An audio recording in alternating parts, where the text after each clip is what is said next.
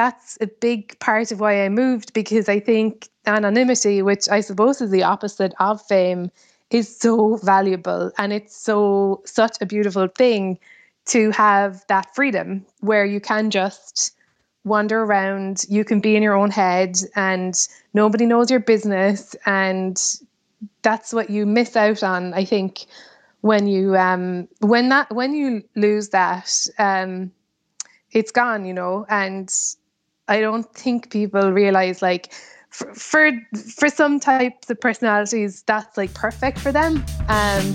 But I never enjoy it.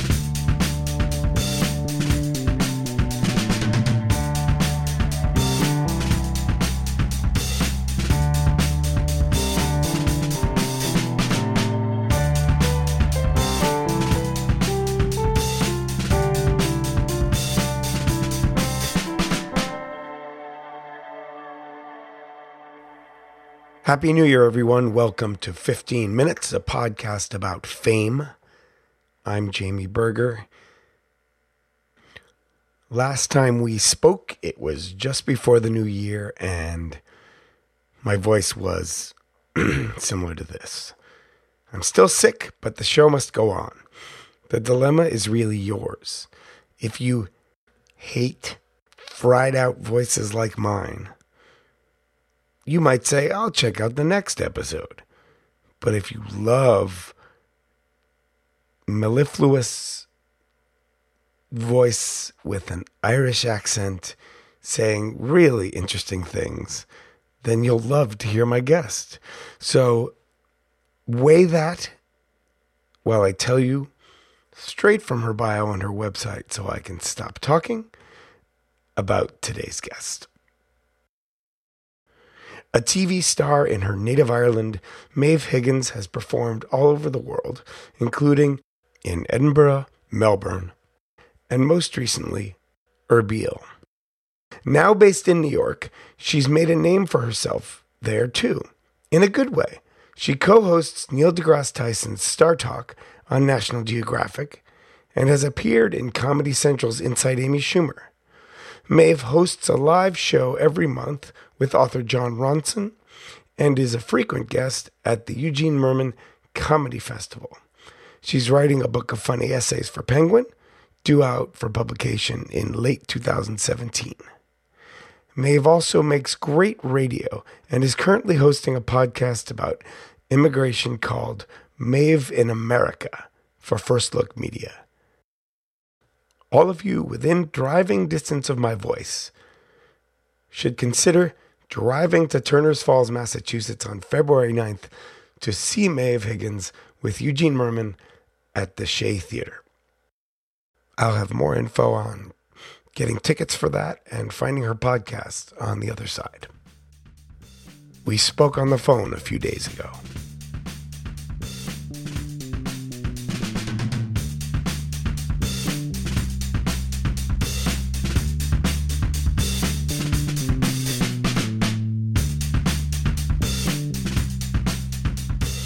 Hi, Jamie.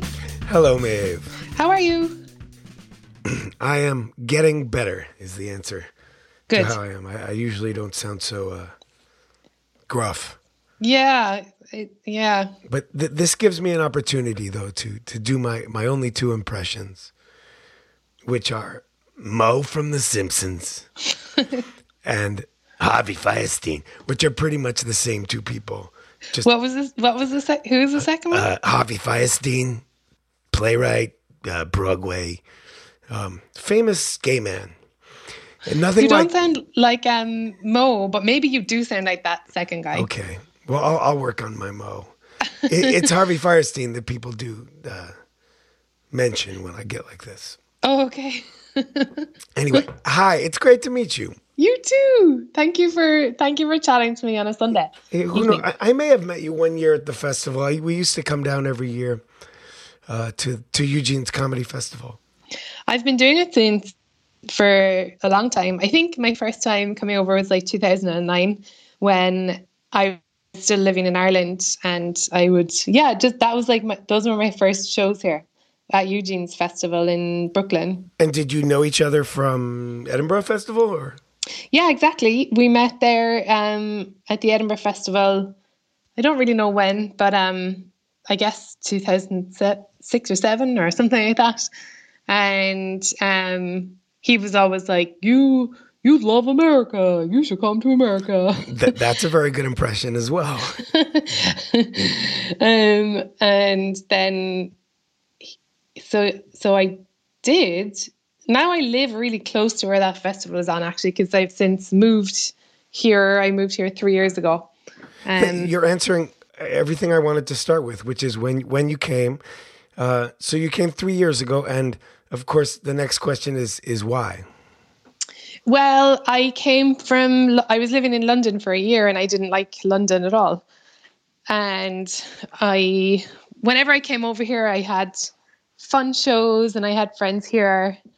Um, but there's not really like a great answer. It's just more like I had a romantic idea about New York in particular, New York City in particular, being a writer, Yeah, and living here.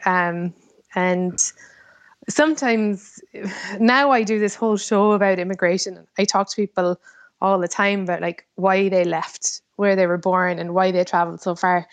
And my own story is just really, I think it's quite cliched because, I was very lucky in that I was able to get a visa for the States without too much trouble. In fact, some of our,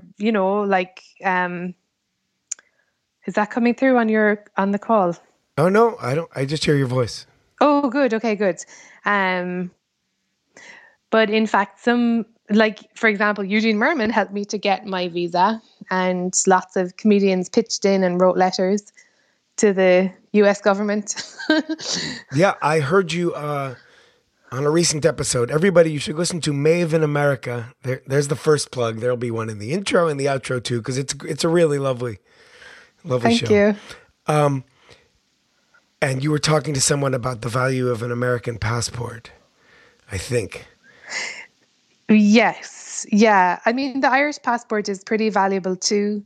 Like there's literally like a table that you can see which is the most valuable. And by valuable, it means like what gives you the most freedom, like the most countries that you can travel to without a visa, or the countries that it's easy to get a visa with if you have a certain passport.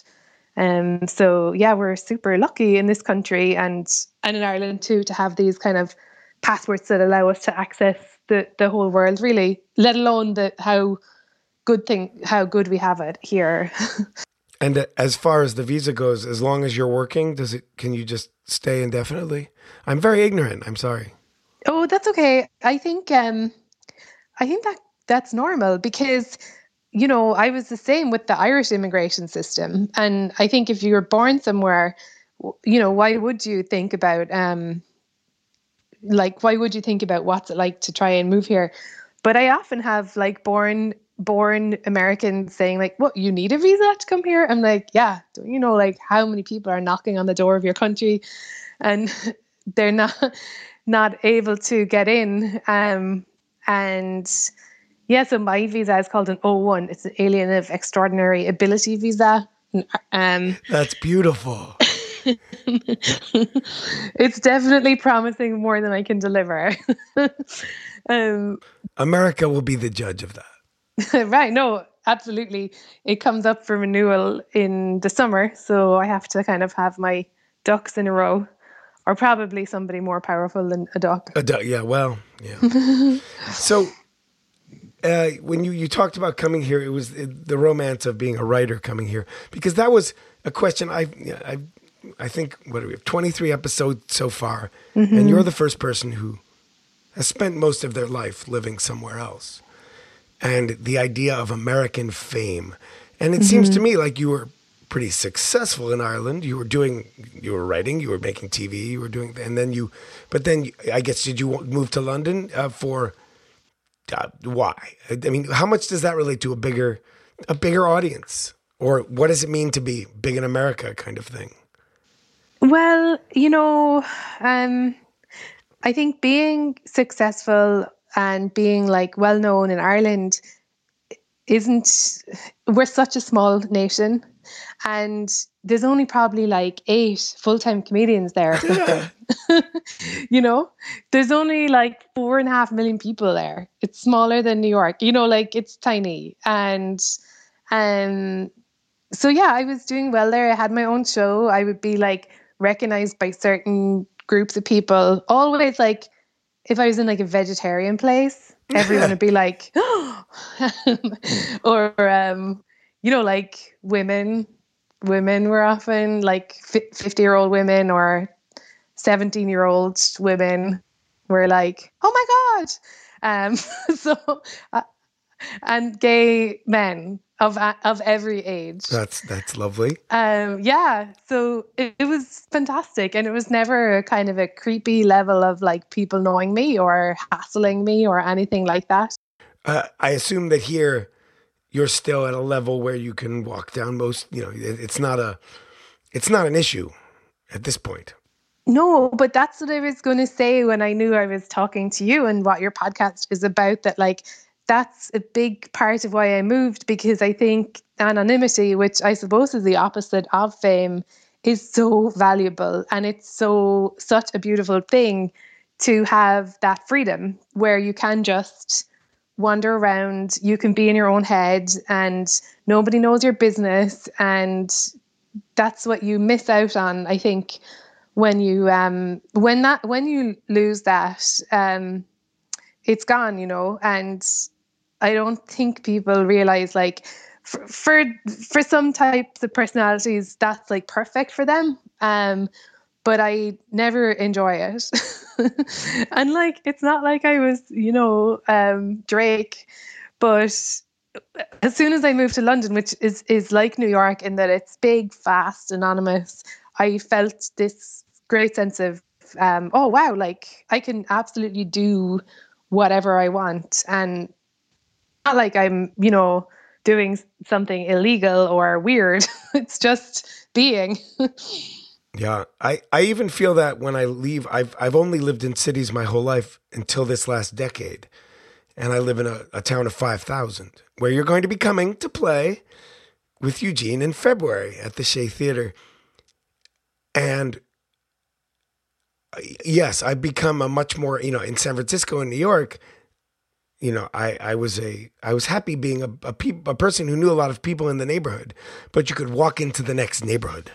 Mm-hmm. Whereas when you live in a tiny town, you're just, yeah. When I leave, when I go to an airport, when I go to New York, when I go somewhere, I love the anonymity more than ever and cherish it. And it is a good point that once you lose it, and so many people strive to lose it, there's no getting it back. You know, once you're known. Yeah, for any reason, right? Like fame, notoriety, like, you know, that's kind of it. It could be your name or your face. And yeah, it's just, but you see, I don't think that everybody would feel that way. Like I said, I think there's some personality types that just like, they just need that light and that kind of attention, and you know, that makes them feel great. And it's still it's still really nice and warm. Maybe you feel this when you go back to your hometown, or to, you might feel this like when you kind of come back from a big city and then go home again, that like it's also lovely to get back into that sense of familiarity. Like I went home for the holidays to Ireland, and like the guy at Shannon Airport was like, "Well, Maeve, how are you?" Like the passport control guy. And the taxi driver recognized my voice because I used to do a lot of radio. And like I was delighted with that, Jamie, because that was like, oh, I'm home, like, and these are like family almost. It was weird. And like I knew if something went wrong, like if I lost my wallet, or if, you know, something happened, that I could literally turn to anybody, just like you could do in your hometown now. And you'd be like, oh, I just live up there, and you know, they'd figure out a connection with you and you'd be fine. Yes.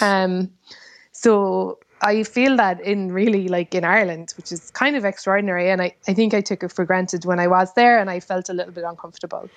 Yeah. Usually it takes me about 3 days away. And then I'm ready to come back, and I have that feeling as well. Yeah, it is very nice to come home. You've already kind of touched on it.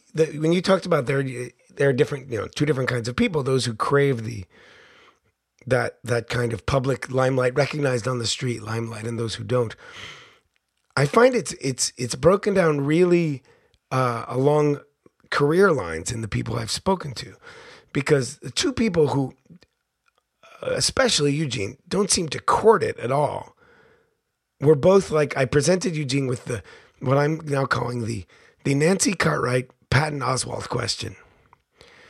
Would you rather be the voice of Bart Simpson and invisible in the world, or would you rather be more like Patton and have, maybe it was dissing Eugene a little. He's not Patton.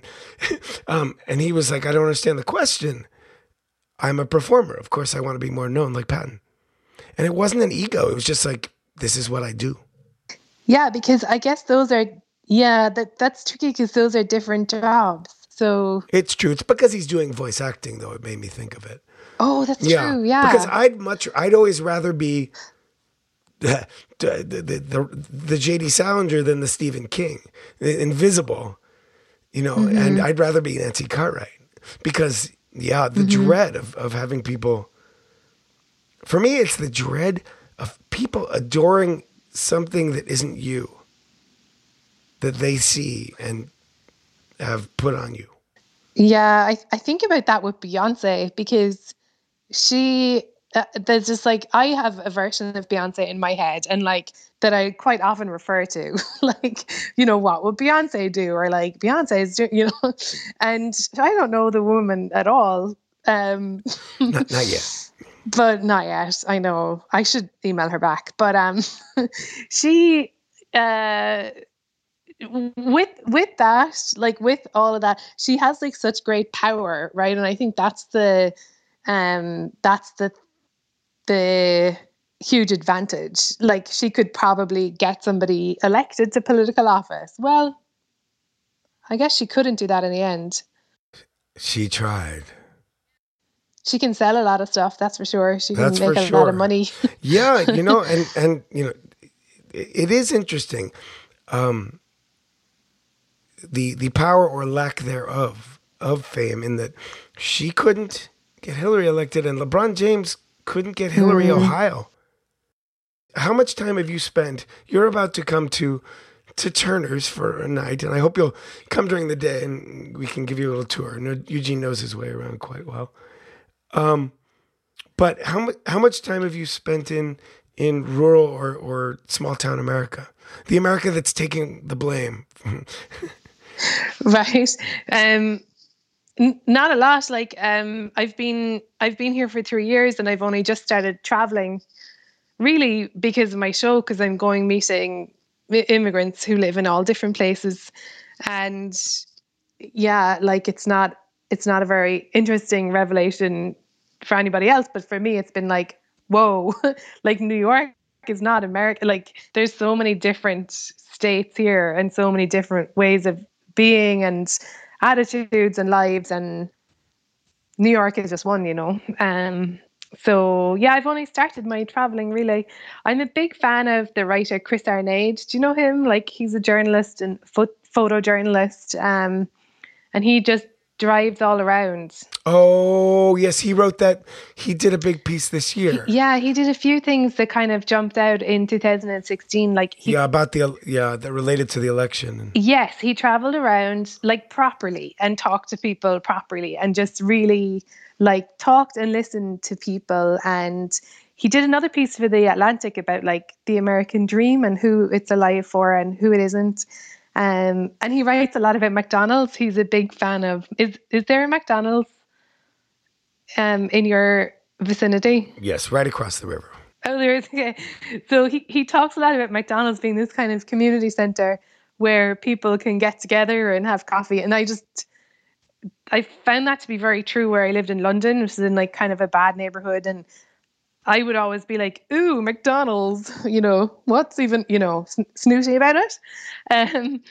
But then I noticed like kids doing their homework in there and it was like warm and the coffee was cheap. And And then I started reading Chris. The way he writes about it is just very humane, very compassionate. So yeah, I think New York has a lot to learn from, like from, I guess, middle America, if you can say that, and like people in small towns. I was such a fan of his writing that like I asked him to meet me and like talk to me about the way he does journalism. And so yeah, so I met him. I went out to Hunts Point in the Bronx where he lived there for 5 years and did a big photography project about like the women out there who work as prostitutes, and there's a lot of addiction. And so we just like went driving around and chatted about his work, and yeah, it was really a cool, interesting afternoon actually. I can't help but mention this. You might not have met Beyonce yet, but maybe you should. Seeing as on your website, it mentions your relationship with Michael Fassbender. Maybe he could connect you two somehow. I have a long-standing relationship with Michael Fassbender, where there's been a number of times in my life where I should have met him. And I'm not like a celebrity hunter or anything like that. But the thing about Michael Fassbender is he grew up like not even 100 miles away from me.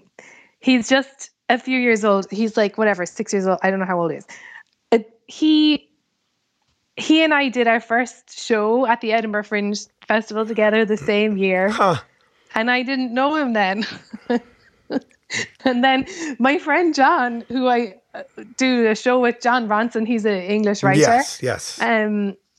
He, you know, wrote this film that Michael Fassbender was in, and he was like, he knew that I was kind of caught up with him. And caught up with him. Mm-hmm. That's like when you just said, I don't really know how much older I think you know exactly how much. Yeah. And John was like, come to the premiere, like I've got a ticket and you can finally get to meet him. And so I was like, of course. And I went to it. It was like in the East Village or something. You know, we all watched the film, and he came out with the cast, and it was like him, some other people, some other actors. But like Michael Fassbender walked into that theater and like every woman's vagina lit up. Like it was incredible. Like I was like kind of jealous, kind of like interested. Like it was unbelievable. And then there was like an after party after the screening, and he was maybe 6 foot away. Like he was at the bar with McNulty from The Wire. You know that guy? Yes, of course. They were like two bad boys, and they were just at the bar, and like, you know, people were coming and going, just kind of like throwing themselves at, like kind of being batted away. Like they were just like this ship going through the water to get, and then I just didn't fucking go over to them at all. And John was like, why are you sitting there? Like I was sitting there with my friend, and I was like, I'm gonna do it. I'm just gonna. And then I was like, I'll get a photo, because that will like complete this, at this point, years long. I've written about him a lot. Oh, have you? I've only listened to you. I haven't read your work. Don't worry. Right. And you were jealous because you and Michael actually have a relationship and they don't. Right. And you know, that was my time to, I guess, to prove it. But yeah, I bottled and I didn't. But that's the only person that I'd be like, ooh, I want to talk, you know. Yeah. That's your only starstruck. Yeah, maybe Oprah too. What about you? I went through a short period, a few years in life when I did monologue stuff in San Francisco, and I brought a show back to New York, and I was a fan of Spalding Gray from the very beginning. Oh, of his yeah. time, and I found ways to I'd go and get a book signed, and then when I was in San Francisco, my neighbor was his ex-girlfriend's sister, and so when I brought the show back to New York, we were supposed to get in touch with his agent and see if they would come to the show. Yeah. And on the airplane back for that run, he and his wife and his kids were sitting in front of me, the next row up on Oh the my airplane. God. And during the time, one of the kids dropped a drawing he did that was like, Mommy, me, Sissy, Spalding. It didn't even say Dad. And I have it somewhere. I've lost it. I haven't found it in years, but I'm going to find. I didn't give it back to them. I kept it. Oh my God. And they did make a reservation to the show, and then they didn't come. So, but you didn't say anything to him on the flight, right? I did in the in the airport after. I said hello. I bumbled and fumbled and ran away. Oh, well, at least you managed to get some words out, though. Did you hear the story of Mo Amer? He's a really great comedian, LA-based, and he happens to be a Palestinian refugee. Like as a kid, that's how he came to America, and he was seated next to bloody Eric Trump on a flight, and so he asked him about the Muslim ban. Everything. This was since the election. Yeah. This is just this is in December. Holy shit! And how did that go? I think it went fine. Like there was he kind of live tweeted it, and he, I think it was all very jovial. But he did kind of put it to him, and yeah, I think I haven't talked to him directly about it. I just saw it online. But I would trust that Mo would handle it beautifully. I'm gonna go find those tweets. Yeah, and I think that Eric Trump. I mean, so nuts that like he would even have any say in it, but like God knows what those kids are doing. But I think he was like, oh no, that's just fear mongering. When I started this earlier this year, a whole lot of people were like, why would you want to do a show about fame? Or what do you care about fame? And I'm like, and then they'd be like, I don't care about fame. And I'm like, you're the biggest like Beyonce fan in the world. Of course you care about fame. And they're like, oh, well, okay, but that's not the same. But I feel like since the election, this is kind of important work, because if Donald Trump hadn't wanted to be famous, and if reality television hadn't bloomed and made him, this wouldn't have happened. This bizarre kind of fame for its own sake. And I think he'll take infamous if he can't get famous. He wants the light on him in one way or the other. And I think that's really that's really most of what he's about. Mm-hmm. And that's why, my father, good liberal father, thinks it might be an okay thing, because he'll do what he's liked for, but it depends who's liking him. That he might, as a populist, just want to be beloved and thus not do the most hateful possible thing. But I'm very skeptical of that. Yeah, I think that he does. He really feeds off the energy of being famous, right? Like, I don't think that's a particularly bright insight, but it's like he needs that, and he needs that mass attention. Yeah, we'll see, because I think your dad is probably right there, because I hope so. I have read that, it's like the last person in the room with him. That's what Trump is like left with. He's like, actually, that person's right. But I guess the real fear for so many of us is this kind of bunch of ghouls that he's putting together, like Sessions and like, even his Pence is just like, that's what makes me think, even if Donald Trump is just like fame hungry and a buffoon, I mean, still that's bad enough, right? Part of me prefers an enemy I know, I can recognize. I know what Mike Pence is always going to try to do. I wanted to ask you about the experience of doing Star Talk. Speaking of people who've gotten incredibly famous, is it always, I know Eugene's done the show but is it always with Neil deGrasse Tyson? The TV version is, he hosts the TV version is on National Geographic, and that's always Neil. And then they have now, StarTalk have their main podcast, which is usually Neil, but it's sometimes other hosts like Bill Nye. I've sometimes co-hosted with him. We went to a live show that wasn't him. Yeah. Yeah, and because StarTalk makes like lots of things, and they have another podcast called All Stars, where like I've co-hosted that with like Mike Masimoto. Do you know him? Sorry, Mike Massimo. He's an astronaut. He's like a very cool retired astronaut. He might have been with Eugene and John Hodgman when I saw the Bell House show. Quite possibly. Yeah, and Carolyn Porco, and yeah, like there's like a lot, they're drafting in a lot more kind of like funny, cool, interesting scientists. Because I think just because Neil himself is obviously head of the Hayden Planetarium, and then he's like writing books, and he does so much stuff, and people really enjoy StarTalk, I think, which is great. Like there's really devoted fans, and also like unbelievably smart fans, because my role on the show is to be the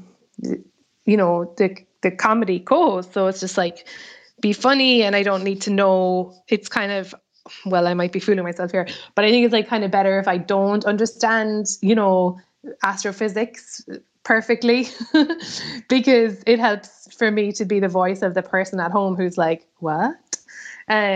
Without being like willfully ignorant or anything.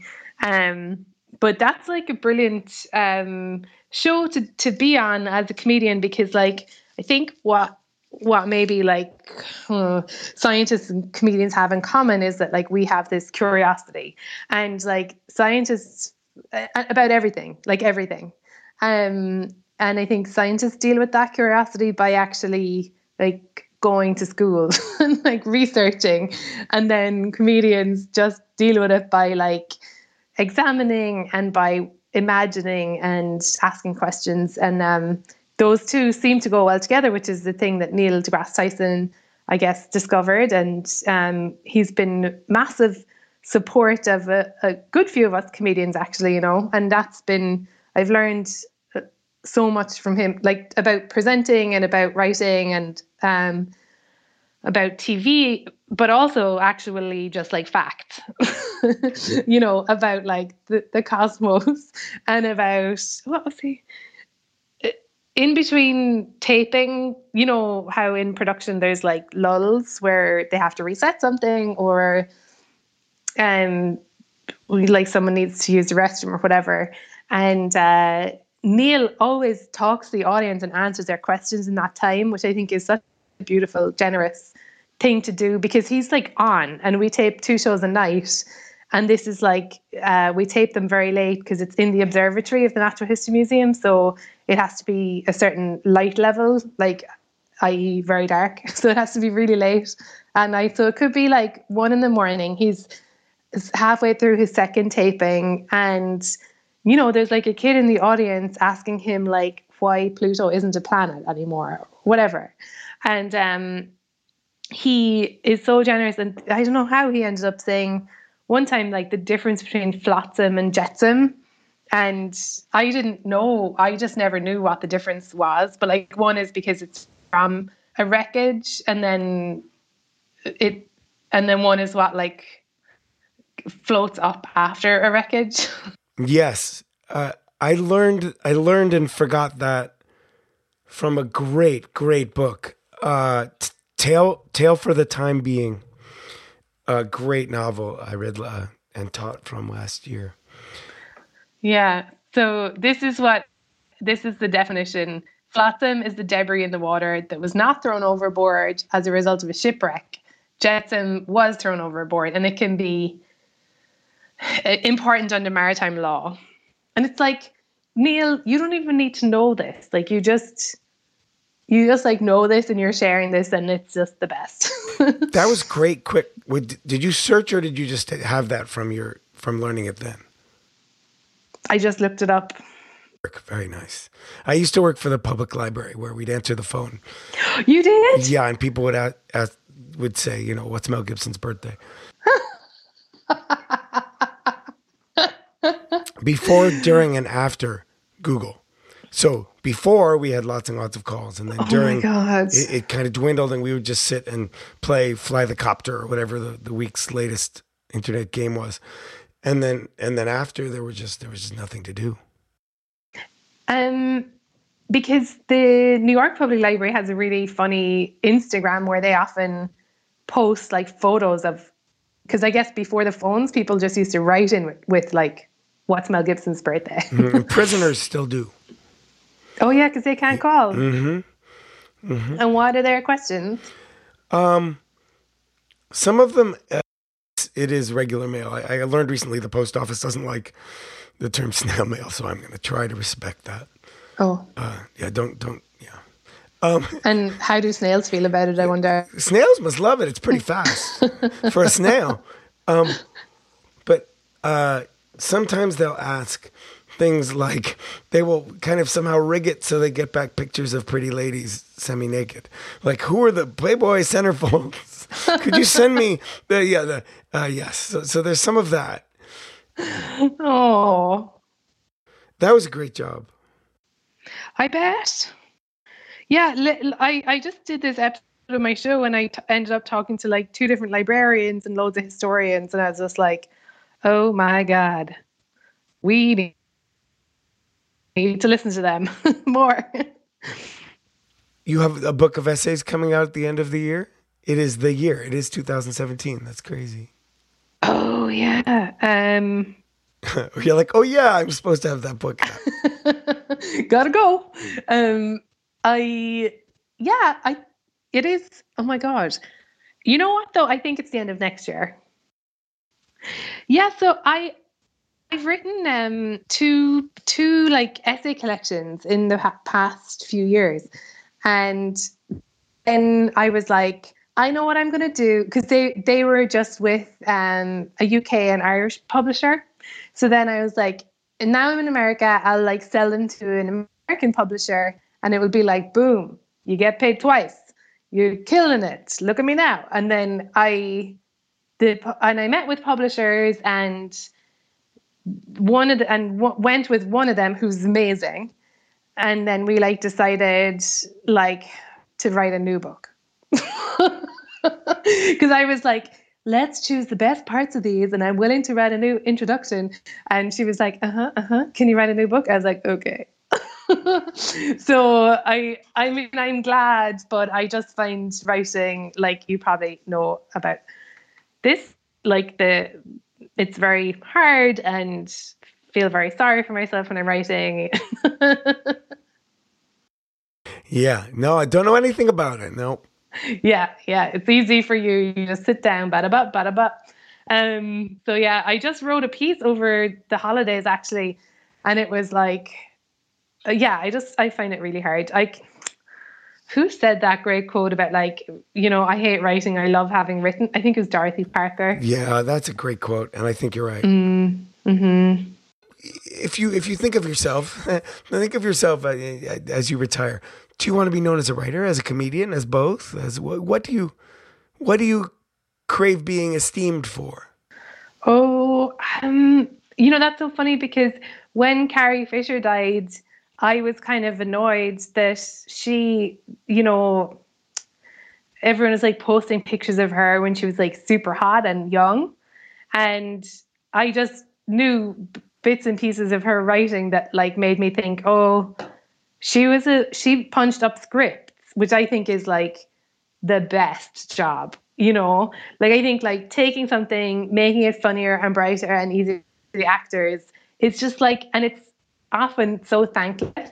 So that kind of annoyed me. Not that I do that. I don't do either of those things. I haven't been like a young, beautiful actress, and I don't jump scripts, but I was just like, that's so annoying. She can't, but like, we can't control that stuff. Like I like to do. I think I'd probably like to be very funny at different things. And I would though, because I think that's hard, especially these days. Like I find myself getting very earnest and serious, and like I try and remember like how how vital being funny is, and like letting people laugh like at you, with you, at themselves, with everybody. Like that's such a bloody gift. Like, and I think earlier this year I did this workshop in Iraq, and it was a comedy workshop, and it was like in Erbil, which was in the news last week. You know, it's very close to Mosul, and I was working there with like basically our peers, right? Like, you know, comedy writers, cartoonists, satirists, all young enough forms of comedy because they haven't had that many years where they've been able to go for it in that way. But like really cool people, really like funny and warm and just like good at comedy. And that like emphasized it to me as well. I think just like that it's actually important, and it's sometimes like even brave to be funny. So so that's something that I want to focus on. And as well, like, so I've been doing comedy for 10 years or 11 years now in 2017. And so I'm kind of like, okay, I've told my story, you know, like I've kind of, you know, not like mind, you know, but I'm very interested in other people and other people's voices. And I think, Yes, that's the podcast. Yeah. yeah, totally. Like you're doing too, you know, it's kind of like you've obviously thought about these things for yourself, and now you're like venturing out and asking other people and like giving them a chance to explore these ideas and to talk and to be listened to. And that's like more interesting to me, honestly, than, you know, than doing like another one woman show or doing, you know, When you mentioned Dorothy Parker earlier, because at first you talked about when we first started talking, the romantic writer ideal of coming to New York, and that's what I had forgotten earlier to ask you. Was she among the people, the New Yorkers that you imagine?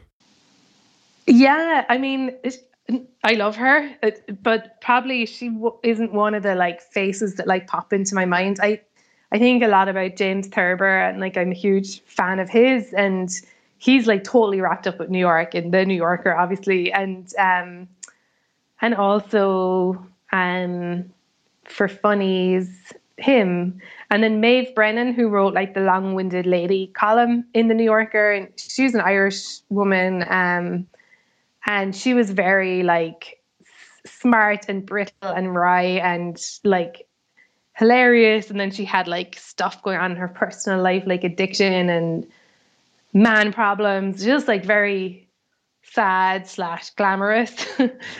um, so there's her, and then um, who else? I think those are probably like my leading lights. And I do find them very like of America. Granted that they were like writing in the what it was like 30s to 50s or whatever. um, so yeah. Do you have some of the? Is the New Yorker something of your Michael Fassbender of places to be published? if that makes sense. Nothing is close to Michael. I'm sorry. That was wrong. I do. My roommate gets the New Yorker. Yeah, I mean, now I see that it. I mean, yeah, it's great. Of course, it's really great. I actually prefer the reporting in it though than the comedy writing now. Like that's what I like reading now. Like the only books I've read in the past few years are just books about non-fiction books, mainly about wars, actually.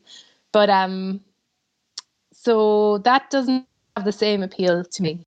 Yeah, like I think I get sent that. I think it's still really great and everything, but I think just like my tastes have changed a bit, and now I just like want to know like what's really going on. That's like what I'm obsessed with. So that's not, it's not the kind of work that I do, but I like reading like long form stories, and I just love reading books. Like what am I reading now?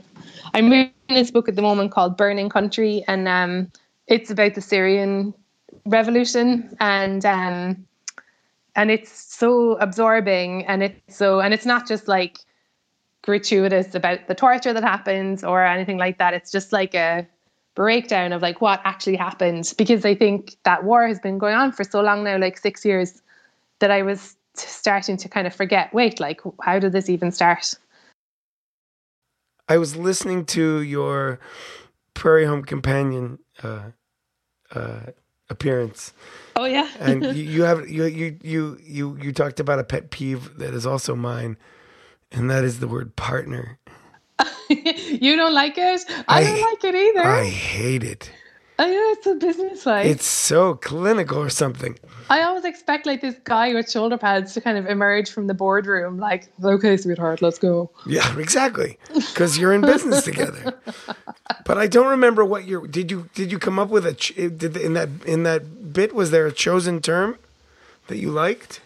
No, I don't like any of them. That's like the whole routine. That like, I don't like boyfriend because I think it sounds kind of juvenile. Because like I'm 35, so I think it's like, boy, I'm a boy, you're a girl. You know, like it's just borderline creepy. And then I don't really like the one because it sounds like obviously Satan.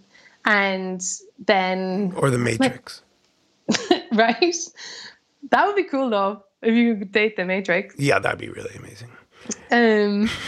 But hard to kind of go on vacation and stuff. But it would be true. That would be true with Michael as well, though. Oh, we travel always. Oh, do you? We do. Does he wear disguises? You know what? I read that he's taking a break from movies. Did you read that? No. I don't follow him quite as religiously as you do. Right? No, I know. He's made like so many films in the past 10 years, and now he's just going to take a break and like go on a motorbike around South Africa. But annoyingly, he didn't specify which countries in South America. I mean, he's going to travel all around South America, but I don't know where. So that's going to be my focus next year as well. Just like going to bloody Argentina or whatever, wherever. I don't even, Panama. I don't know. Do you know? If you knew, would you tell me? If I find out, I will tell you. When you're here in February, I'll research it for February. How about significant other? I told you. This Michael Fassbender thing, and I know people are like, you're not really with him. If you're with him, you wouldn't constantly refer to him as Michael Fassbender. And I say, obviously, I don't call him that to his face, mm-hmm. But for you, the media, I say Michael Fassbender. Mm-hmm. How about Sweetie? My sweetie. Sweetie, Fassy. Oh, Faffy. Fassy your seatbelts. I'm not sure he's going to like that. I'm sure you know the answer already. Why am I acting as if... Yes. I don't know. You're being coy, but sorry. I know the answer. Oh, well. Well, I don't think he's going to be at the show here. No. In the Happy Valley, which... Have you seen Happy Valley? No. The British mystery series. It is also what our valley is called. My God! In slang, is the Happy Valley, and it is somewhat like the valley. The show. How come you moved there? Well, I had lived in San Francisco for 14 years, mm-hmm. and I had aging parents in Albany, New York, about 2 hours from here. Only child. Was kind of, I had a lovely gilded cage, half-time job, and I would write a little bit, and I would do a little bit of performance, and do a little bit of bartending, and kind of imagine myself retiring as a half-time civil service employee who hadn't really pushed himself. And so I came back here to grad school as a very old graduate student 12 years ago. And then I ended up... And I thought I'd be here for a couple of years and then move to Providence, a somewhat smaller city. Yeah. Because I'd never imagined not leaving a city. But then things happened. I see. I ended up being one of the partners in a bar and restaurant here. And it's, I have a house. And my wife and I have a house and 2 dogs and a cat and cars and stuff. That I don't think I'd trade back for a city. I go often enough. But it's weird. It's also not my people exactly. Right. No, totally. But in New York, like snowing really badly. Is it snowing there? No, and there was snow in Boston yesterday. We've only had like an inch. Oh, because I really feel bad for all the dogs around New York because it's just like they're just stuck in tiny apartments. So you're probably giving those dogs a really good life. We are. The only improvement we did in our house is to make our yard completely fenced in when we bought Oh my God. So we opened the door. And we have a better life in the winter as well. But yeah, we go out off leash every day, run around. Every now and then you'll run into someone who challenges you about the leash law. And I'm almost like, look, pal, I didn't leave cities to have to drag my dog around in the woods on a leash. But instead, I usually try to be diplomatic about it. Yeah. I thought, is there a law there or is it not just like... So unless there's a special off-leash place, you're supposed to be on leash. But most people are fine if you have a well-behaved dog. Just some people are. I've had people pick their German Shepherd up over their head because they're afraid that my smaller dogs are going to eat it. But that's worth it for the comedy value alone. Just that visual of a good German Shepherd held aloft. Yes. They happen to be pit mixes, but they're a lot smaller than that German Shepherd, and they're sweetie pies. Oh. Yeah. Well, I hope they come to the show. Yes. Before or after, we will say hi. Do you or your roommate have a dog? That would be so funny if they came to the show. My... do you know Daniel Kitson? He's an English comedian. Oh, I do. And we hung out at Eugene and Katie's wedding, and I would love to talk to him sometime. Oh, well, the reason I bring him up is that, like, he was doing a show, I think it was in Edinburgh, in London, I can't remember. But somebody brought in their dog, you know, like a seeing eye dog. Mm-hmm. And, well, I don't know if it's like a seeing eye dog, but it's some kind of care dog anyway.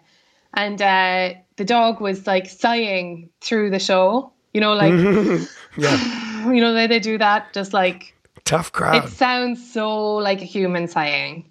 And Daniel often like talks to the audience, like if you've seen his show, like if there's a noise or, you know, like he's not like one of these like performers who just like rattles off a script. Like if something is going on, he'll address it. And he was just like, oh, I'm sorry, like, who's bored here? Like, that's great. Who's sighing? And nobody told him that it was just this poor dog. So I think he was kind of rattled and like couldn't understand why this passive aggressive like sighing was happening throughout the show. Oh, I thought this was going to have a happy ending where he goes and talks to the dog. No, and in fact he tried to, and the dog bit his face. No. Oh, rim shot. Yeah, no, I find him very, very interesting. But you may well get a green room visit because my wife is a photographer and she's going to be shooting that night. Maybe I'll sneak them in the back way. Oh, cool. Mm-hmm. Okay, good. Shea Theater people, please ignore that. That never. I didn't say that. You can. Yeah. Thank you for putting this for working with me and yeah on short notice so we can. Thank you for chatting. Get this out before the show, and I look forward to seeing you. Look forward to seeing you and the puppies. Yes. And your dogs too. Am I right? No. Sorry. But Sorry. Bye. Take care. Bye. Bye.